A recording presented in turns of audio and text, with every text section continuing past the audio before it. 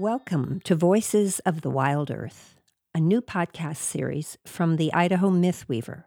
I'm Jane Fritz. Back in 1990, I produced a series for public radio called Keepers of the Earth.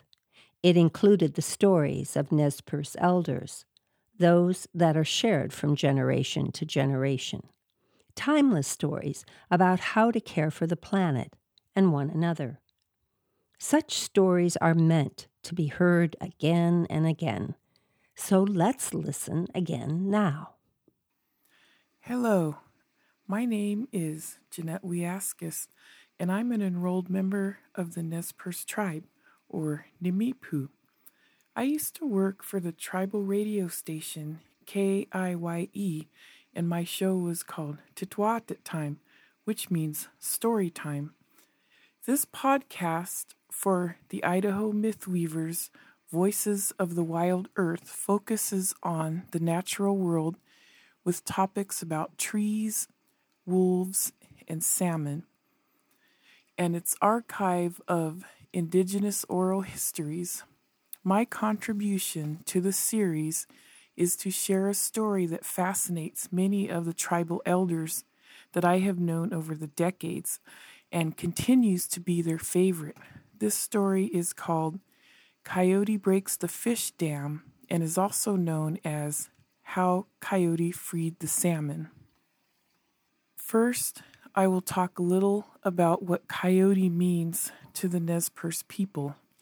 He is one of the Creator's eldest children and was put on the earth to help human beings who are the Creator's youngest children. This relationship mirrors the tribal kinship way of how the elder siblings teach and help their younger siblings. Coyote continues to be a good big brother to us through the pantheon of Nez Perce tales, where he taught everything good and bad that a person would encounter in everyday village life.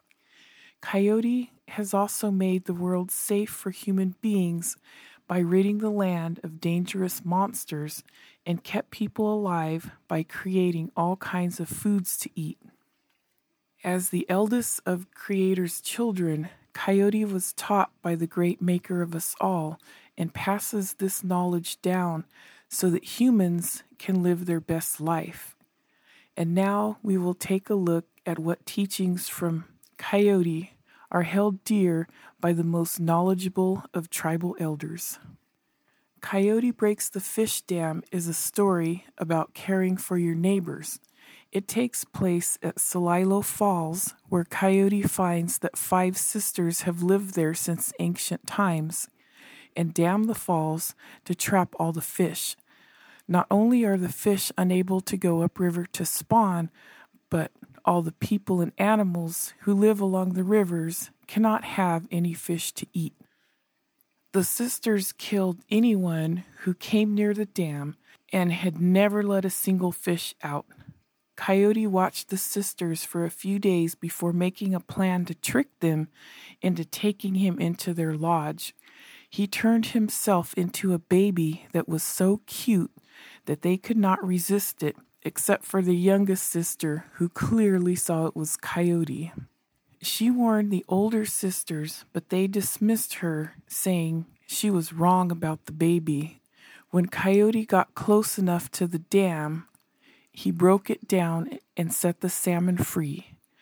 Now we will hear the late Nez Perce elder, Mari Waters, tell the story of how Coyote broke the fish dam. Once Coyote was walking along on a hot day. He was going upriver, and he said, "Oh, let me cool myself in the water." And he swam down the swift river. After a while he came ashore, and mosquitoes just swarmed all over him. So he named the place by saying, "This will be Mosquito Place." He swam down the river a little further, then got out again. "Oh, this is a nice sunny slope. They will call this place Ilakat Bitkinika, the sunny slope." He kept a little farther until he came to a waterfall near where the Wasco people lived.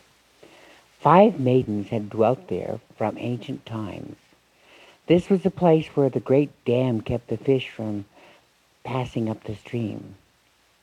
Then suddenly he saw a maiden. Quickly he went back upstream a ways and said, "Let me look like a little baby, floating down the river on a raft in a flathead-type baby board, all laced up." And so it became. As Coyote was drifting down, he cried, "Wah! Wah! Wah!" And the maidens, hearing this, quickly swam over, thinking that a baby might be drowning. The eldest maiden caught it first, and she said, "Oh, what a cute baby." But the youngest maiden said, "This is no baby. That is Coyote." And the others answered, "Stop saying that. You will hurt the baby's feeling." The Coyote put up his bottom lip as if he were about to cry. The maidens took the baby home and cared for it and fed it. And he grew very fast. And when he was crawling around one day, he spilled some water on purpose. "Oh, Mother," he said, "will you get me some more water?" And the youngest sisters, "Why don't you make him go and get it himself? The river is nearby." So the maidens told Coyote to get the water himself. He began to crawl toward the river, but when he got out of sight, he jumped up and began to run. The oldest sister turned around and said, "He is out of sight already. He certainly can move fast." "That's because he is Coyote," the youngest said. When Coyote reached the river, he swam to the fish dam and tore it down, pulling out the stones so that all the water rushed free. Then he crawled up on the rocks and shouted gleefully, "Mother, your fish dam has broken down." And the sisters ran down and saw that it was true. The youngest maiden just said, "I told you he was a coyote." And Coyote said, "You have kept all the people from having salmon for such a long time by keeping them from going upstream. Now the people will be happy because they will get salmon. Now salmon will go straight upriver and spawn."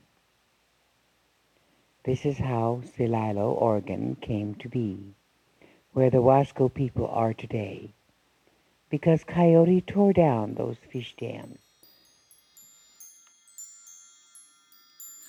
Like many Nez Perce tales, Mari's story describes the origin of a local rock formation, with characters interacting with the environment to imbibe knowledge to the listener. This particular story is how Coyote teaches the listener to take action. He took steps to free the salmon from captivity, and in doing so, helped the salmon so they could go spawn. Coyote let everyone have salmon instead of just the sisters who were keeping it all for themselves. The late Nez Perce elder, Al Slickpoo Sr., leaves those listening to him tell the same story with the motives with which Coyote was operating. So the moral of the story was that the salmon was intended to be shared by all people and not just any one tribe or any one group. That it should be shared by everyone, and this was the reason why the coyote had broken the dam. He felt that the people should share in what Mother Nature had to provide for us. Now you know how Coyote went to a great deal of trouble to break down the fish dam long ago and create Celilo Falls so that all the people and animals could have salmon. In 1957, the Army Corps of Engineers, together with Bonneville Power Administration, rebuilt what Coyote tore down with the construction of the Dalles Dam. On that day in March, thousands of people from all the tribes who fished there gathered to watch as Celilo Falls went underwater. What does Coyote think of these new 5 sisters who put up a dam so they could sell electricity to all the people? He may say something like, "If you're starving, you can't eat electricity, but you can eat the salmon I gave to everyone." The late Nez Perce elder, Rick Ellenwood, summed up the feelings of that generation who fished the falls and then saw it flooded by the dam. It was very disappointing to see when the dam inundated Salila Falls. It was just like losing something that was really valuable and great. Like losing a close friend. You kind of felt really downtrodden and just lost. But now what are we going to do? It was kind of, well, it wasn't only just to catch fish. It was a gathering of many people, and we had a lot of friends, and we'd visit, and we had dances down there. We had feasts, dances, get together, all these tribes, and it was fun. And that was gone. And the fish was gone. Sure, they give us all kinds of money. They said, you're going to get several $1 million, and it was doled out. And I still don't think we ever got paid enough to even take away the heartbreak and the fish and things that we're now fighting over. It never has compensated that void in my life. It's still empty. And that's just the way I still feel about it. Money never has done me justice. It's gone. Salmon would still be here as far as that goes. But now we're destroying that too. So I just feel that Salila was something that we all lost, all the Native Americans Northwest. We lost something altogether. Like I say, a close friend. Not only did Coyote provide salmon to all the tribes who fished there, but a close friend as well. Now take care of yourselves and be sure to watch for the upcoming Voices of the Earth podcast, People of the Salmon. Qatsi out ya. Thanks for listening. I'm Jeanette Weaskus. Voices of the Wild Earth podcast are produced by me, Jane Fritz, and production assistant Justin Lantrip for the Idaho Mythweaver.